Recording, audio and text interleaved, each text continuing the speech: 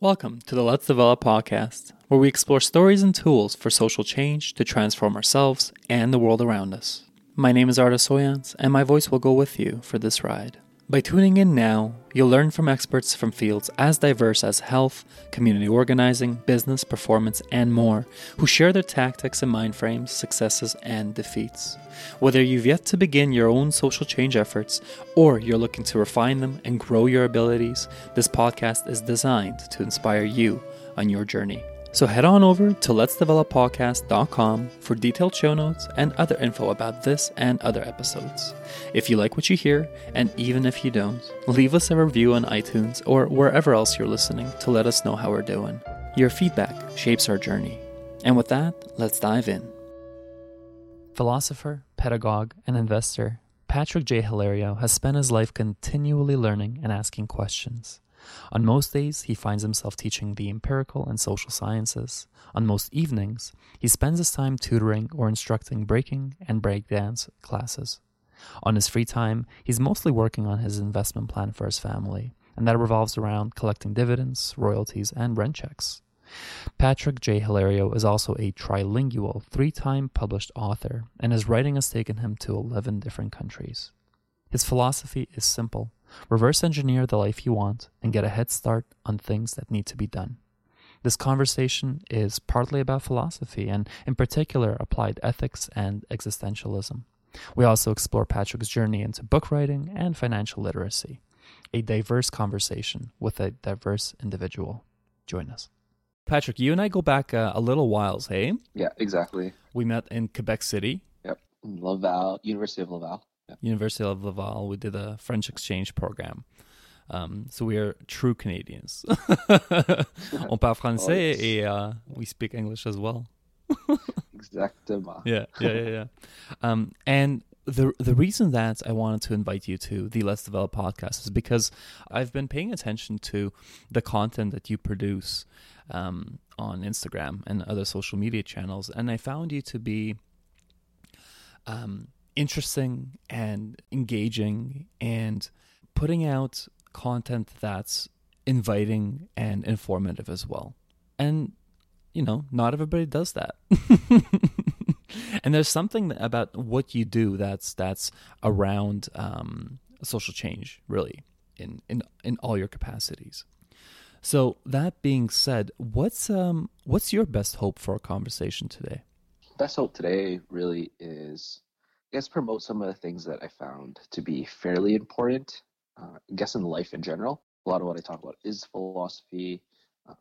Just try to document as much as I can about it and how it's helped my life, how I think it can help others. But also with, I guess, the importance of education. I guess we'll go more into that later on as we talk about like pedagogy, which is like the art and science of education or learning, and then also with like investing. So with like those three things, philosophy, education, and like investing, I found that those things we can't really avoid or maybe we shouldn't. I guess we can avoid those things in our like day-to-day lives, but in my opinion, I don't think that we should. Like we should probably question some of the things in life so that we can have a better understanding of it and maybe not fall into someone else's agenda so easily. We should probably be educating ourselves even after high school or after university, just because life it's complex. There's more things to figure out than what we can learn in 12 to 20 years of our life, of our lives. And then also with like investing, I mean, we live in a capitalist society, so I feel like we should probably learn about what runs this society and what are the maybe pros and cons of that, or how can we like take advantage of the reality that we were born into. I mean, I was never asked to be born into a capitalist society, and you probably never were asked either, but this is where we ended up, so we should probably try and figure it out. Why don't we start off with philosophy? Offline, as we were talking, you mentioned philosophy being the sort of the backbone, central to how you think about the world. Why philosophy? Yeah, I don't know. It's interesting how you say that, because I've had come up with a couple of theories, but at the end of the day, I'm just like, I don't know why I found myself so attracted to philosophy.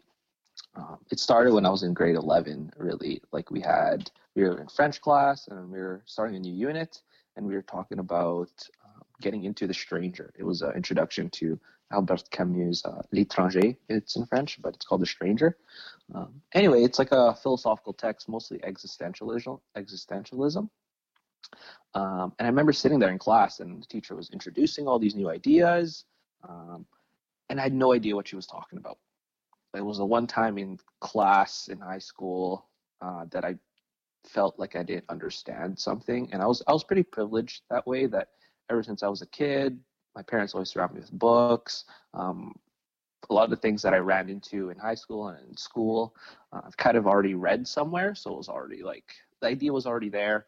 I was a fairly bright kid, I'd like to say, and things never really came with much difficulty when it came to like academics when I was younger. But then running into philosophy, I was like, oh my God, like I don't understand a word that she's saying. But I've been in French immersion my whole life. Like this shouldn't be a language barrier, but it felt like she was using a completely different language in class. And at the end of the lecture or whatnot, she asked the class, oh, so like, what was I talking about this whole hour? And then the class is just silent. Crickets. Yeah, like crickets. Like no one knows. I don't know. And then I was sitting there and I asked a couple questions and I was like, were you saying that we don't have to believe that everything some like adults say is true? So wait, so you caught that in that very first class? You said those things, like it came to you. Yeah, I had caught some questions. Yeah, like I just wrote down things I didn't understand, basically. So there's parts where, like she was talking about like responsibility and that we were somehow, maybe we would be responsible for what we become. But I had no idea what that meant. Like I was just asking, do you mean that we're responsible for who we become? Like I'd formed into a question because I genuinely didn't understand. And she said, oh, that's exactly what we were talking about. And then my friends looked at me, it's like, how did you know that? And I was like, I didn't know that. That's why I asked it as a question. And then, yeah, that was kind of the beginning of philosophy. And after that, I was just obsessed with existentialism. From 2011 until 2016, I had read nothing but French existentialism. Wow. That was it. Yeah, like I had only read in French. Part of it was to improve my French. I mean, we had spent time in Quebec and Laval together, basically doing a program for 5 weeks where we'd learn French. Yeah. And yeah, like at first I thought it was just, okay, let's read these difficult books so I can get better at my French. Yeah. If I can read hard stuff, reading the easy stuff that I guess regular people would read would be easier. It made That's good logic, yeah. Yeah, it made sense. And then after a while, I was just like, oh, wow, I've read all this French philosophy. And I guess it kind of became the backbone of how I would filter things and how I would think about things. So why don't I ask then, you talk about existentialism, and for the layperson, what's the Coles Notes version of that? So I guess close notes of that would be, it's all the questions around your existence or around being. So what does it mean to exist? What is our existence? Other questions are like, why do we exist? Or like the meaning, is there meaning behind your existence? All those questions around that. And I guess it's linked sort of to what is reality, but that gets closer to metaphysics. Metaphysics is basically what are kind of the rules or the foundations that make it so that our reality works the way that it is. So I guess the best example I can kind of give for someone who hasn't really looked into philosophy is in school, maybe you'll learn about physics. So those are the rules that guide how physical things work and how reality works. So if I have this pen, if I drop the pen, it falls to the ground. In this dimension. Yeah, in this dimension, exactly. So that's how gravity works in this dimension.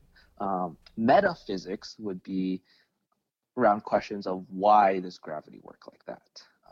Basically, it's kind of like past the limitations of science, which makes studying it very difficult because science you can kind of document, you can observe. Metaphysics, physics, not in the same way. Okay.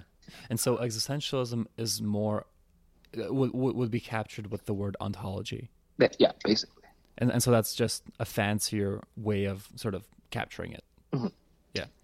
And so you did your undergrad in philosophy, is that fair to say? Yeah, I did my minor was in philosophy. And what was your major? My major was in biology. In biology? Yeah. Oh, that's interesting. Okay. Yeah, it was an interesting mix. I love that. That you had that hard science / questioning kind of built into your program, hey? Yeah, it was interesting how that worked. Like philosophy, I just wanted to do it because it's what interested me. Biology, I knew I wanted to do sciences, and in high school, biology was never that interesting to me. I always thought I was going to go into physics, and then university came, physics got extremely difficult, and then biology got a lot more interesting, and then I decided to make the change, and then that would lead me into becoming a teacher, because I always knew I wanted to teach, and I wanted to teach sciences. It came to a point where like, okay, this degree is forcing me to specialize and basically focus on one of the sciences. Biology was the one that became very interesting, especially in university, and then I started to learn more about the body and all these new discoveries on how animals are classed, all these changes, and linking it to philosophy. That's when it started to become obsessed in university. It's like, how does philosophy and science mix? How do they work together? And were you at all interested in the philosophy of science? Yes, I was. I got to later on. I ran into like Francis Bacon and like how science would work and the philosophy of sciences. And yeah, that was super awesome, and that helped kind of. I guess it still helps me teach sciences nowadays, because I'll always ask that question. Well, I'll ask kids like, can science prove things? And it's a very common misconception that people will say, yes, science proves things. But it's actually the exact opposite, that science can only falsify things. And it's and that would be Karl Popper. Yes, that would be Karl Popper, and then Francis Bacon must have used the inductive method, right? Deductive. Yeah. That's the one. Yeah. What did it look like to do philosophy, like in academia, right? Or maybe outside of academia. So the literal practice of philosophizing, what was that like? That was essentially three things. It was basically reading, writing, and having conversations with others. Basically, how class was kind of set up, and how even after we had finished, and I still meet up with a couple of my friends that I studied philosophy with, we would basically have things that we had read. We would be doing a reading. We'd be writing down either simplified notes of what the author had said, or notes around what we think the author had said, or notes on maybe a counter argument against whatever the author was presenting. And then after that, or even before, we would just talk about what we were reading, or talk about certain questions and possible answers that maybe we would provide, or someone had shared with us, or we had got it from other authors. So a lot of it was around basically reading books that are a little bit more difficult, I find. I haven't really ran into... existentialism is a humanism is pretty easy to read. Like, it's straightforward. It's kind of just like someone lecturing you, basically. The writing part is interesting because I never really had someone sit down and show us specifically how to write philosophy. But it's more so they've kind of given like sort of a guide, and it's kind of like figure it out, sort of. And then we would get feedback, obviously, at the end of our assignments, and then that's when we would find out, oh, okay, are we writing philosophy or are we not? And then thinking and conversating about it is usually where the most interesting stuff usually happens, just because reading's just reading. You can kind of sit down and read with your friends and your colleagues. You kind of sit down and write with your friends and colleagues, but it's a lot of just silence. It's when we start talking about it that things get a little bit more exciting. Why do you think that is?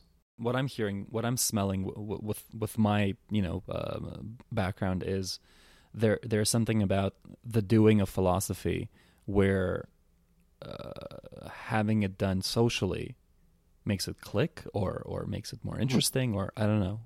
What are your Mhm. thoughts? Um, I think it does make it click just because sure you can do the reading and you can do the writing on your own, but I feel like you need other people to be like, oh, maybe did you think about it this way? Or uh, other people can point out different points of views or different ideas that maybe you haven't thought of yet or haven't run into. And I feel like that helps refine how we understand philosophy or how we understand anything really, just because it's through mistakes and through misunderstanding that we can better understand something. Mm. And you can't, it's harder to do alone just because sure we can learn how to like self-evaluate and like correct ourselves. Yeah. However, we can only see so far into our own mistakes because we're in it. It's how we're perceiving reality. But someone else could be like, hey, like maybe you had missed this. And then usually if you're open-minded enough, it's usually you can improve from that. Maybe you don't understand this, that you're reminded, um, almost as if like Socrates were to remind you that you're better off almost knowing that there's much that you don't know. And I think people help remind you about that. What? So I'm thinking about diverse audiences that are listening to us. Mm, The sheer majority, the overwhelming majority of whom are not going to go to university to pursue philosophy. mm, If you were to counsel someone that's interested in better understanding philosophy or taking up a practice of philosophizing, what would that look like in Cole's notes? Like they're not gonna necessarily sit and read existential philosophy, right? Like what can they do? What kind of questions can they ask? What I don't know.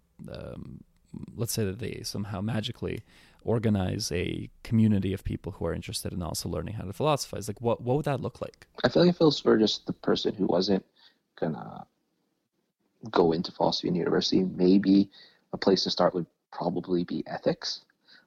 Just because I feel like that's one of the places where it's very practical. So ethics, for the people that don't know, it's basically questions around how how do we humans cut or tell the difference between what is good and what is bad. Um, in our day-to-day lives, we run into those decisions. Every time we make a decision, we basically run into ethics. We got to use it. We got to determine what do we value as good, which would be the decision we move forward with, and what do we value as bad, which would be the decision we would probably avoid. Um, yeah, so ethics would probably be a good place to start, just because, I mean, there are many models on what's good, what's bad. I mean, you ask almost every philosopher, they'll have a different answer. But once people start looking at that, having those conversations and be like, hey, well, like, how do you decide what you're going to do? How do you decide what's good for you or good for others, or what's bad for you, what's bad for others?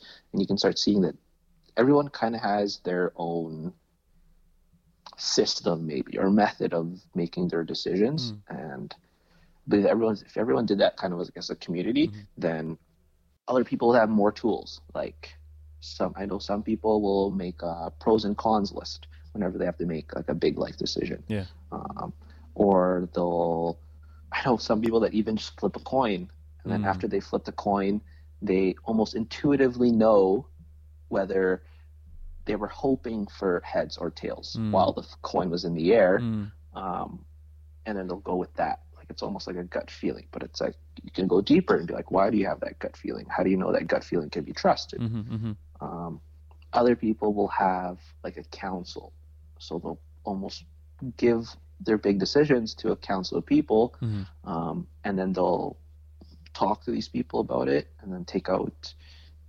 conclusions from these conversations, and then base their decisions off that. So like Mm. it's interesting how everyone almost has all these different methods. Um, some people may not even have a method, and Mm. it's kind of just they just they just know, or they Mm. just don't know, and they just live with it. Well, I mean, I'd Um, argue that that's also a method, right? exactly. If you Yeah. can't vocalize something or give a name to it, doesn't mean that others haven't. I mean, Yeah. odds are that somebody has, right? Yeah. Mm. Mm. And then I think it's super interesting that like everyone has this different way of making decisions, and I mean, if you never run into philosophy, you probably wouldn't be questioning those methods that you use. They're just like, oh, this is how I do things, and that's that. But Now, with is that fair to say though? Like, just to challenge you a little bit, because mhm, maybe not on an individual level, right? mhm, Like having that meta awareness and reflecting on yourself. You know, why did I do this? I mean, everybody does that, but in a systematic way, let's say, right? mhm, But in other practices, like, you know, let's say quality improvement in healthcare, when you're wanting to restructure and explore why something is happening, right? You do that, but you don't, you know, call it philosophy. right. You call it, I don't know, Lean Six Sigma, or you know, you use tools like a fishbone diagram, or do you see what I mean? Right. And maybe it's the case that the originators of this process or tool, you know, at one point studied philosophy. We don't know that, but I feel like people get to similar places from different with different histories. Is that fair to say? Yeah, I think that is fair to say, just because I mean I'm referring to it just as philosophy, but yeah, you're right. It could be rebranded as something else, or even towards something more specific. Like for me, it would be teaching, and we have this method called inquiry. What is that? It's essentially instead of having the teacher just tell you, here's the content material, this is what it is, learn it.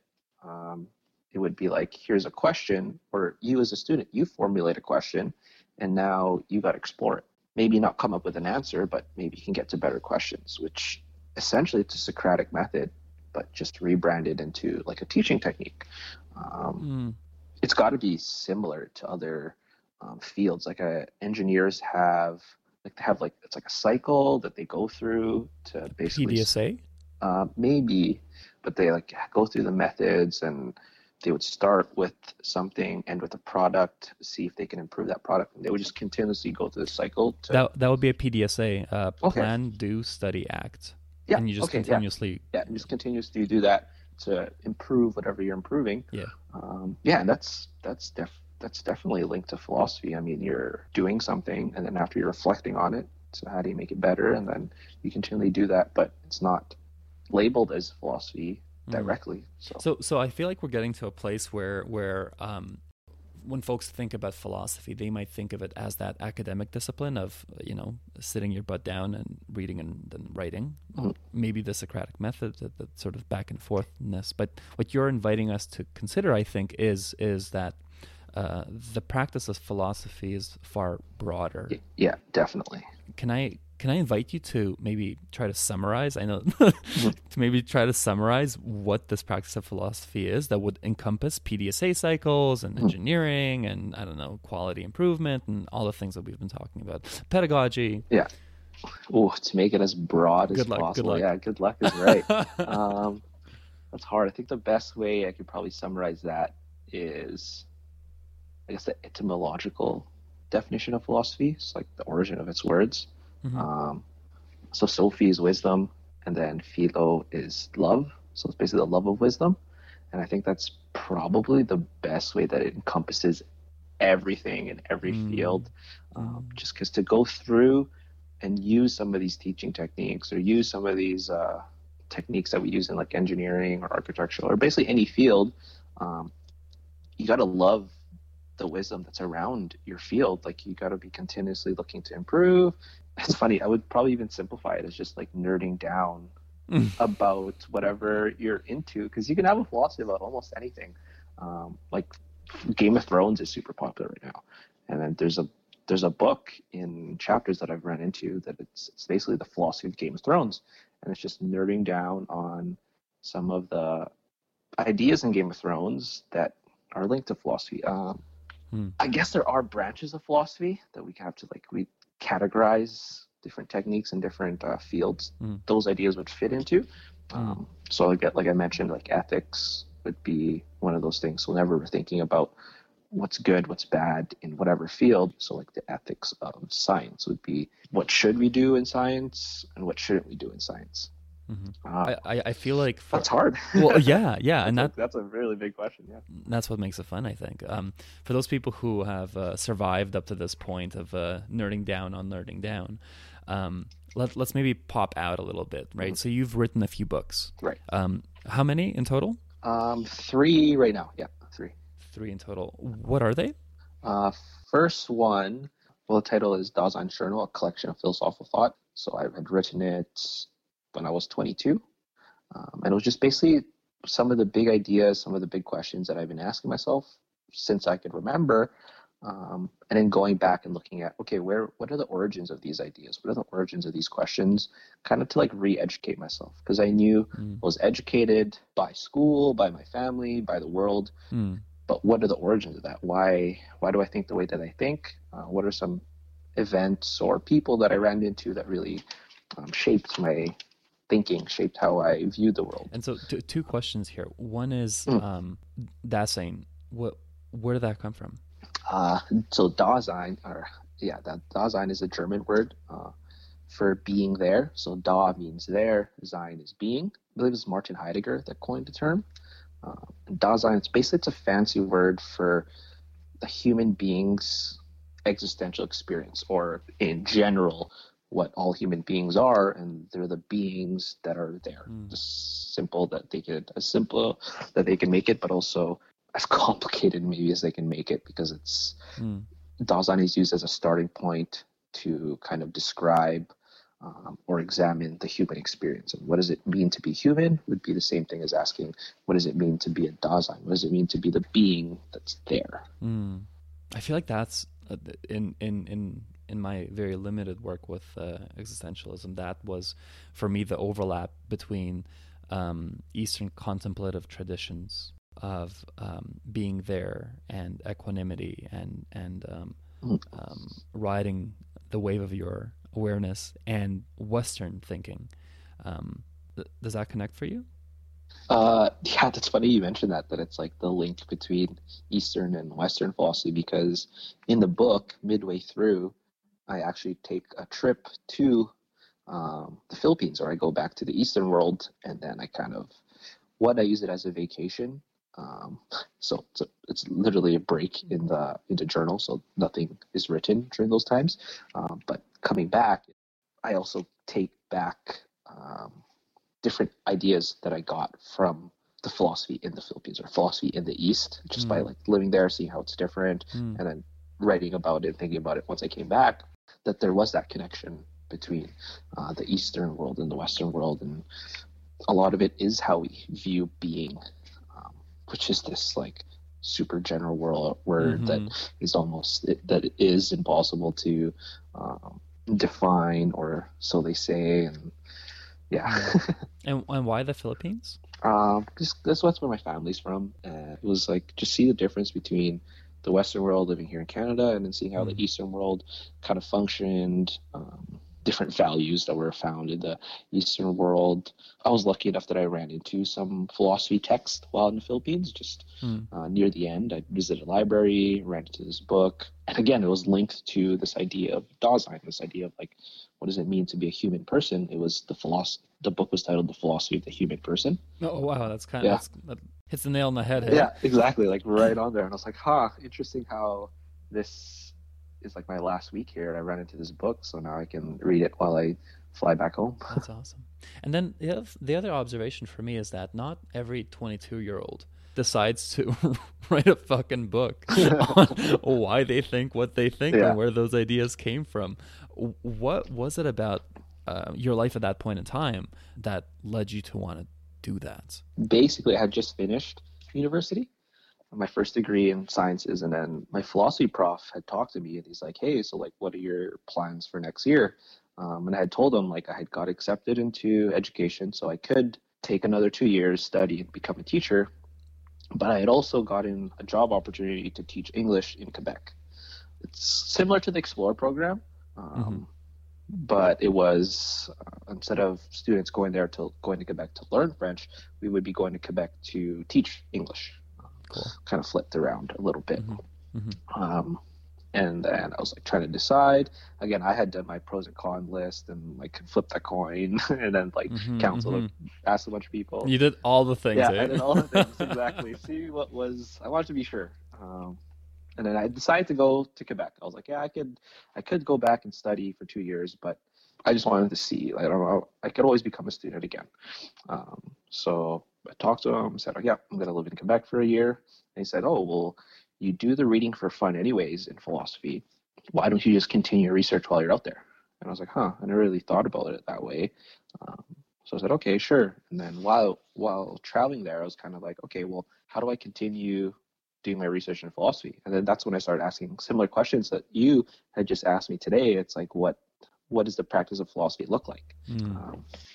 So out in Quebec, I had like started, I guess, devising a plan of, okay, how am I gonna use philosophy while I'm out here? And luckily, I had a library that was like a walking distance from my place. So I decided, okay, well, I'm just gonna read a bunch of philosophical texts that I have access to here in French because they had no, oh, I wouldn't say they had no English documents, but it was harder to get. Let's just Mm-hmm. say. Mm-hmm. Um, Now that I think about it, it was almost as if, like, the best way I could describe it is almost I was possessed towards doing all this. Because even Really? now, yeah, I can't quite explain how I was able to be that disciplined with it. Because I remember at one point I had decided to wake up at 5 a.m. every morning to Mm-hmm. read philosophy, and it would be timed. I would read until 6, and I would write Mm-hmm. until 6:30, and then from about 6:30, 6:45, get ready for work, and then go to work. And I would walk to work while also listening to an ebook that was uh, a different philosophical text that I was reading. And that was Mm. just repeated every day. And how long did you do that for? I did that for about 9 months. Holy smokes, man. Yeah, it was pretty crazy. And I was like, I don't really wake up that early. Like even now, I don't wake up at 5 anymore. Mm-hmm. It was like there was something there that was just compelling me to do that. Um, Mm-hmm.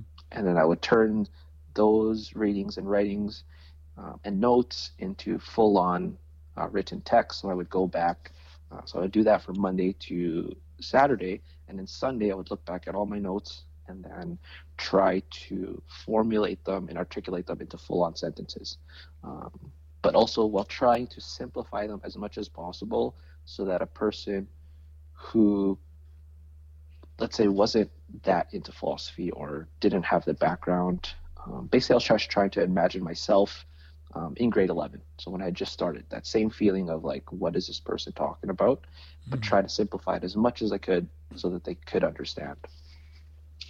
And yeah, so I did that for like, yeah, the 9 months, came back to Winnipeg, and then I'd realized, oh, I had enough content to basically turn this into a book. And then, yeah, so let's start to do some research around that. And it's funny because I had already, maybe 2 years prior, I had already thought about writing a book. Um, and I knew I was going to do it in my lifetime. But in my head, it was like going to be something that I had done or that I would have done in like my later years, like when I was like 40 or 50 or 60, even Gray after, beard and everything. yeah, exactly, gray beard and everything, the whole I look like Socrates type thing. Right, right, right. And then, yeah, it kind of just happened. And I was like, oh, well, I guess I have the content.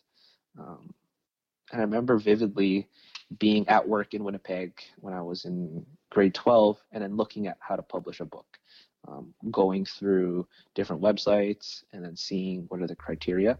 And I remember just sitting there and be like, oh crap, I don't understand any of this. Mm. This sounds crazy. Like there's no way I can put down like 100+ pages of work and then put it all together. And then formatting was all confusing. I wasn't really that good at Excel or Mm. Word, Microsoft Word, Mm. sorry. And Mm. then fast forward to after I had all this documents ready, and I was like, oh well, I guess I could try. I mean, this looks like there's a guide. It looks simpler than it was 2 years ago. Mm. Someone must have revamped this website because, or maybe I got smarter. Who knows? Maybe both. Yeah, maybe both. And then yeah, I just went through that. At first, I had done it through a local publishing company in Winnipeg. Yeah.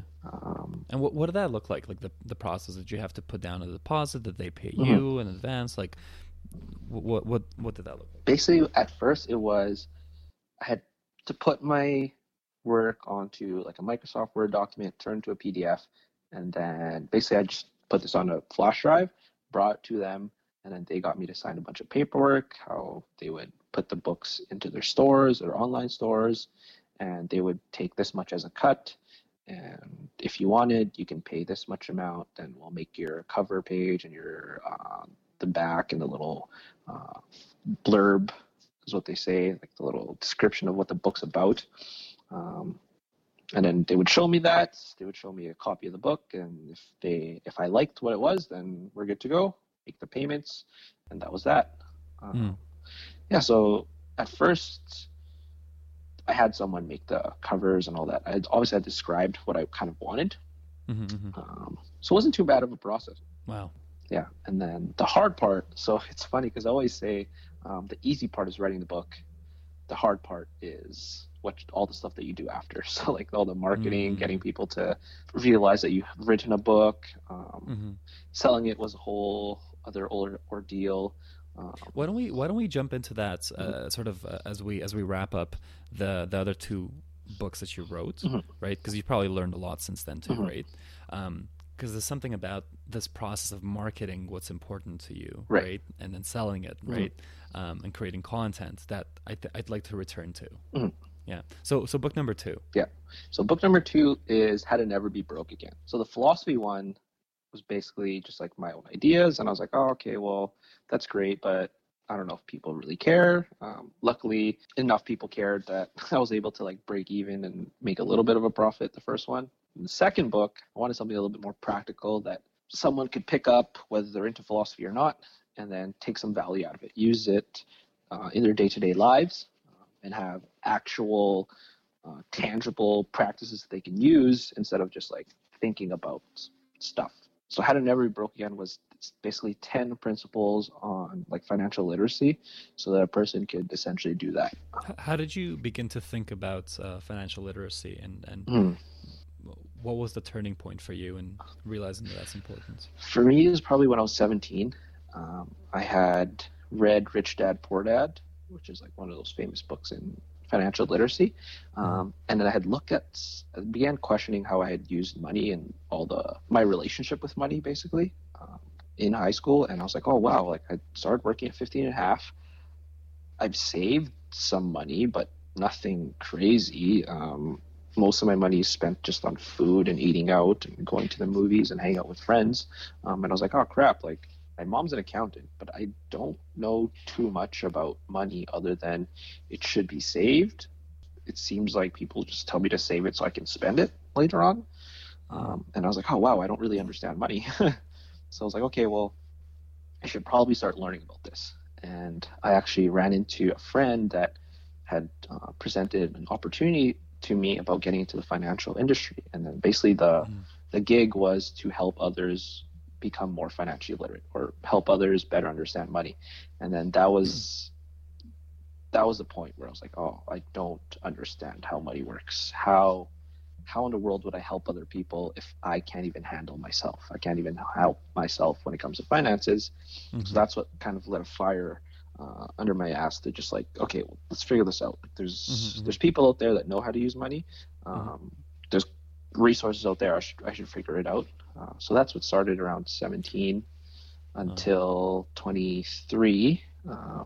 And again, I had to like, instead of just reading about it, I started to invest myself and figure out how all that worked, and started looking at formulas and whatnot and trying to simplify it so that a person wouldn't have to do like 5 years of meeting mentors, finding different resources, figuring out what's good, what's bad, that they could just get that info, and then in a short amount of time, they can get sped up if, let's say, they weren't fortunate enough to run into someone to show them how money worked or how it can be used and whatnot. So yeah, that was kind of the inspiration for How to Never Be Broke Again. The writing process was a little bit different too, just because the first one was a journal, so I could just sit down, write whatever I thought was important that day, and then just move on to the next day. It could be a completely different subject.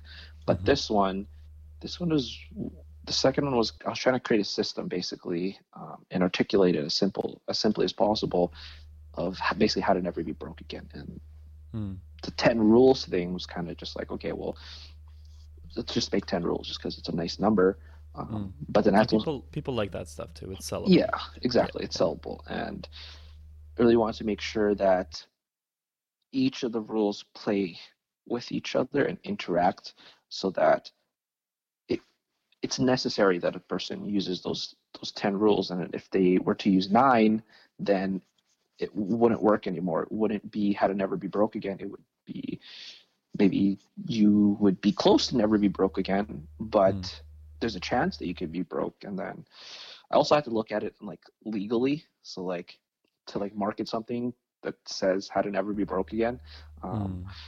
There's some like legal issues around that. So I Like have to what? like Like just briefly, like what's an example? like example, like if you don't put like your disclaimer that this is not like financial advice, that you're not an accountant, you're not a lawyer, and that you should always get like your second opinion, get your own financial advice from professionals.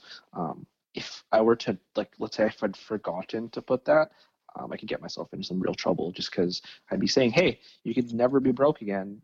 Read this and do this. And then if there's no disclaimer, and someone does something, but let's say they interpret it not the same way that the author intended, or they do something that they should not have, or didn't do the research or whatnot, and then now they lose out on a bunch of money, or they're worse than broke, and then now they can just like go after you because they'll be like, oh well, this author said I would never be broke if I did this, and I did it, and now look what And happened. I'm broke. Yeah, exactly. Yeah, now I'm broke, or now I'm Okay. in debt. So it was like, okay, well, it was different. It wasn't like writing philosophy where I just have to make sure that I'm actually like telling people where these ideas are coming from, or like looking at the origins of ideas. Now it was more like, okay, well, I got to make sure that one, this system actually keeps people from never being broke again, but that I have to make sure that things are clear enough so that people don't misunderstand things, or again have that like the legal background of everything's I'm protected and the person who's reading the book is protected, just because like once you start dealing with money, then it's real and people are going to make real decisions with that. And you have to like think about, okay, well, how am I going to be responsible if something goes wrong or if something goes right? And so book number 3.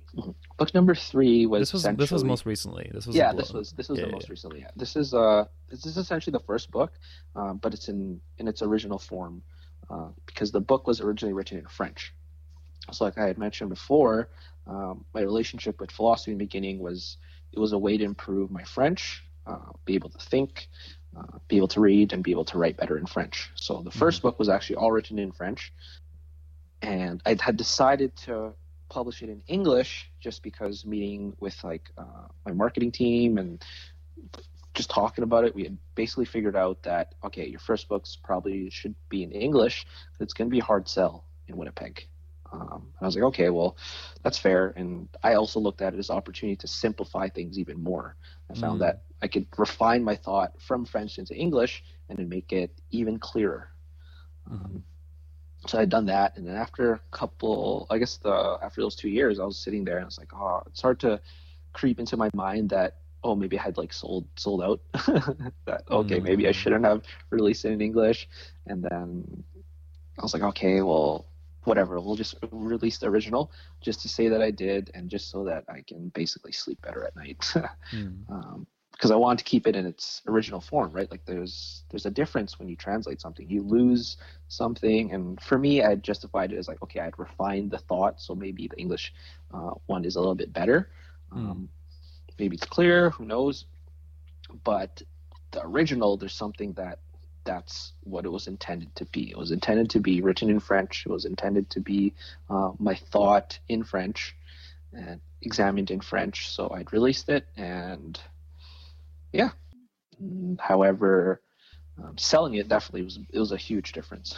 Like I think I've only sold like 2 copies of the second one, even though it's the exact same book, just in French. But I mean, the market, more people speak English, so that makes sense. But you feel like you have closure. Yeah, exactly. I feel I have closure, so it's fine. Like it wasn't. I never really got into writing for the money. It was kind of just like, oh, if it's a byproduct, then cool, cherry on top. If not, I get to sleep at night. Nice. Yeah. And so as we're coming to a close here, I'm curious if you could pull out three sort of key learnings Mm, about the process of writing, publishing, marketing mm.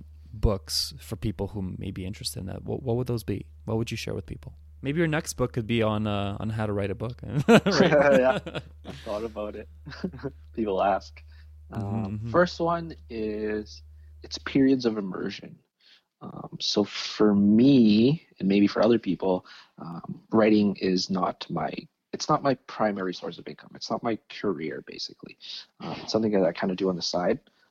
But a period of immersion is a time, a block of times, could be a couple weeks, couple months, couple years, where you immerse yourself into something. And I think that that process is important when it comes to writing, just because like life happens and I'm not writing every day anymore. But once there comes a time where I'm going to be writing a book, then I go into what's called the period of immersion. So it's bulk of time where all I'm doing, all I'm focused on is just writing. You immerse yourself into that. You're writing every day. You're making sure that you decide how many hours a day you're going to write, whether it be an hour or 45 minutes or even 15 minutes, but you immerse yourself into that you just go through the process of, I'm just going to write. Whatever comes out, comes out. I can focus on the editing after. Mm. So that'll be the first process, is just go into that mode of, okay, I'm going to immerse myself into writing, whatever that means. And that means basically you're doing research around different writing techniques, doing research around kind of like this question of what are like the key points of writing.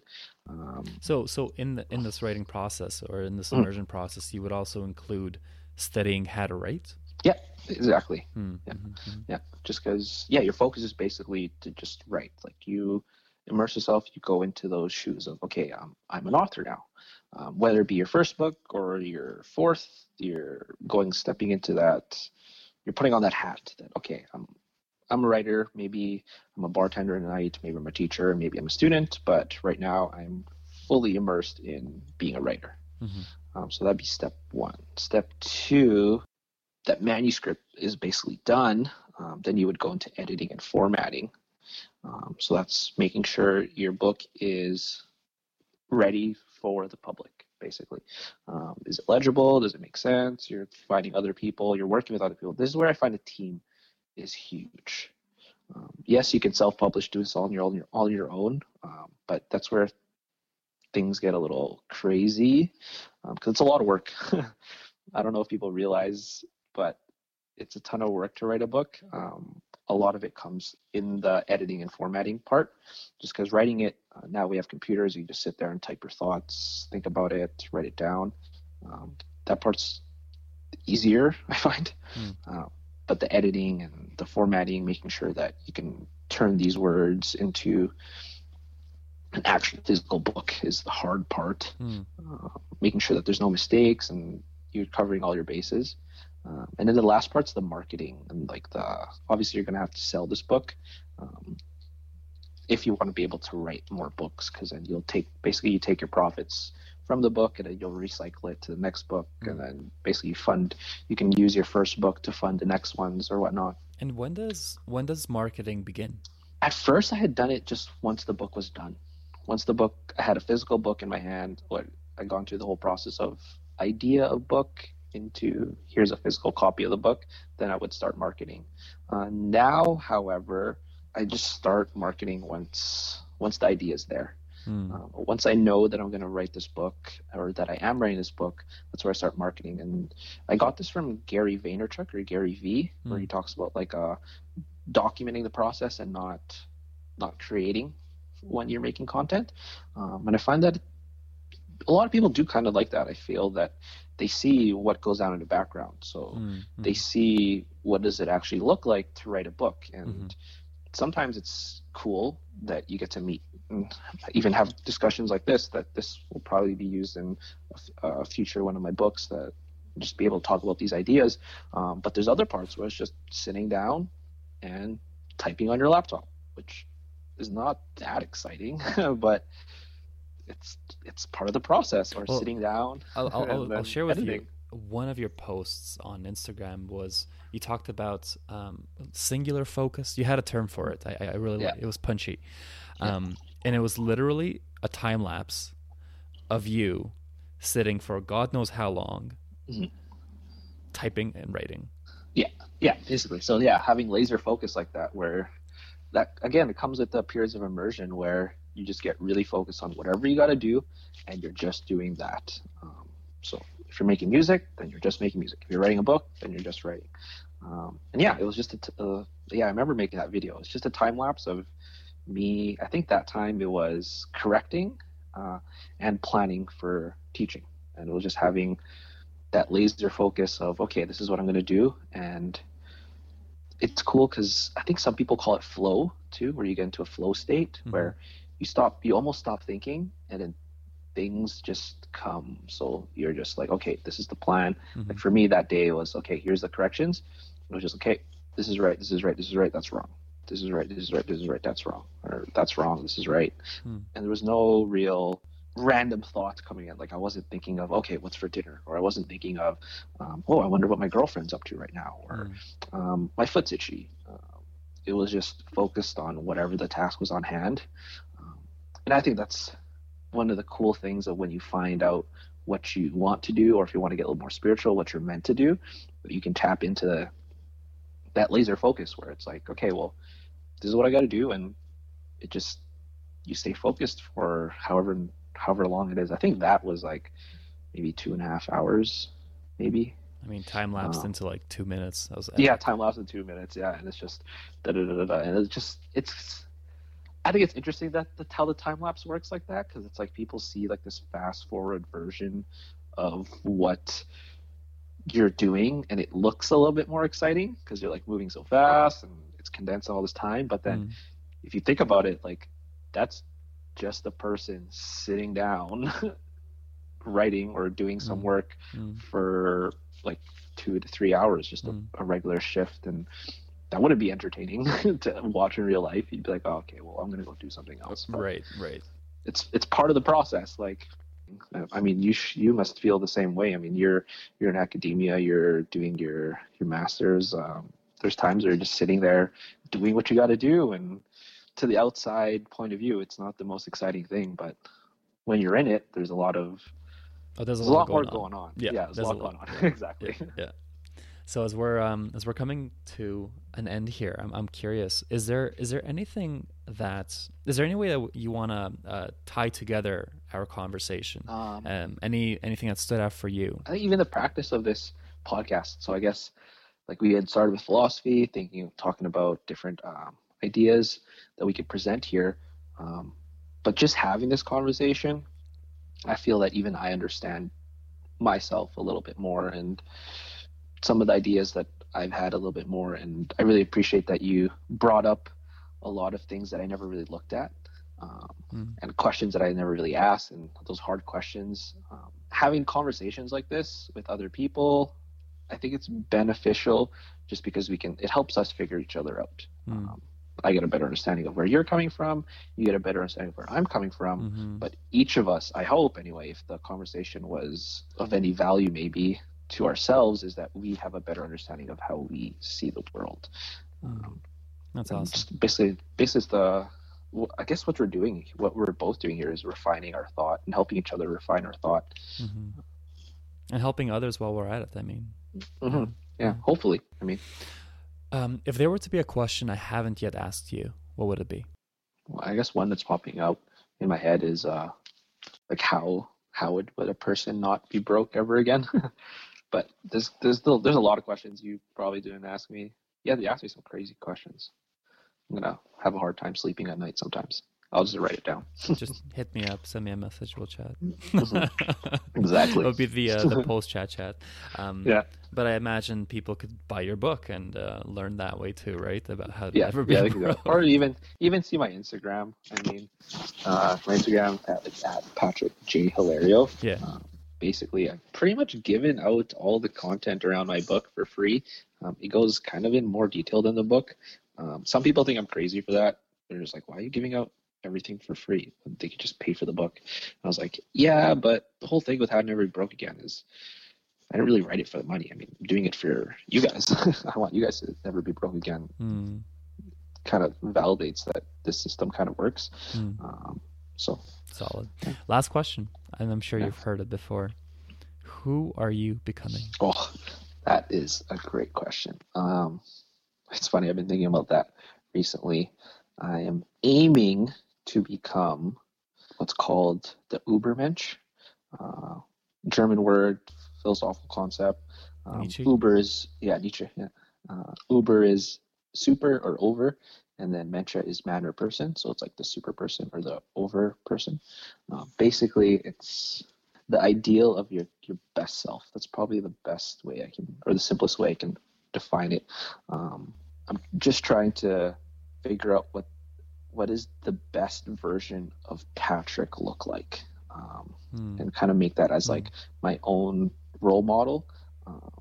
I'm trying to, another way I can kind of paint that picture is I'm trying to make the gap of who I was and who I am as wide as possible, so that if past Patrick could meet future or present Patrick, that the gap would be so wide that past Patrick would just be in awe of where present or future Patrick would be at, or you'd be like, oh, that's the role model I want as a role model. That's the person I want as a coach. That's the person I want as a mentor. Right now, it's basically improving on the things that I value, which is health, wealth, relationships, and passions. So how can I be better? How can I be healthier? I'm trying to become the healthiest version of myself. I'm trying to become, I guess, the wealthiest version of myself, the person with the healthiest relationships with other people around my family, or in my life, family, friends, acquaintances, whatever. And then just being able to do what I'm passionate about every day, basically. I love that. Well, you're well on your way, man. Yeah, thank you. Do my best. Well, pleasure talking to you, Patrick. Yeah, that was awesome. Thanks a lot, Art. That's it for this episode, folks. Head on over to letsdeveloppodcast.com for detailed show notes to quench your thirst for knowledge. If you like what you heard, and even if you didn't, leave us a review on iTunes or wherever you're listening to let us know how we're doing. We're in it together.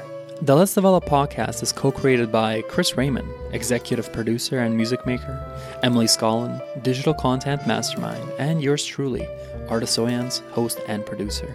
Special thanks to Brittany Fraser and others for continuing to inspire us, teach us, and build us together. See you next time.